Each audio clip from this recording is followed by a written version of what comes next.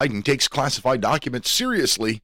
I'm Peter Serafine with this week's Liberty Minute and a reminder to use code LIGHTHOUSE at mystore.com to save money on American-made products from American companies.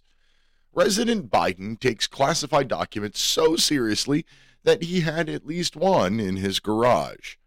Just for a minute, let's forget that a former vice president shouldn't have classified materials. Let's ignore the hypocrisy of Biden's statements regarding Trump having classified materials at Mar-a-Lago, where there are Secret Service.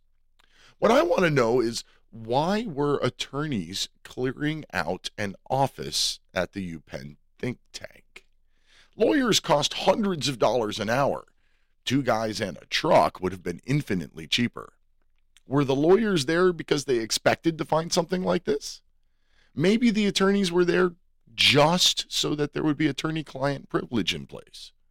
The presence of lawyers doing a job that a couple of teenagers could do is intriguing, to say the least. Now that the story is out, I have many questions, but the White House press secretary has refused to answer a single one put to her. Hopefully, the new special counsel will have better luck.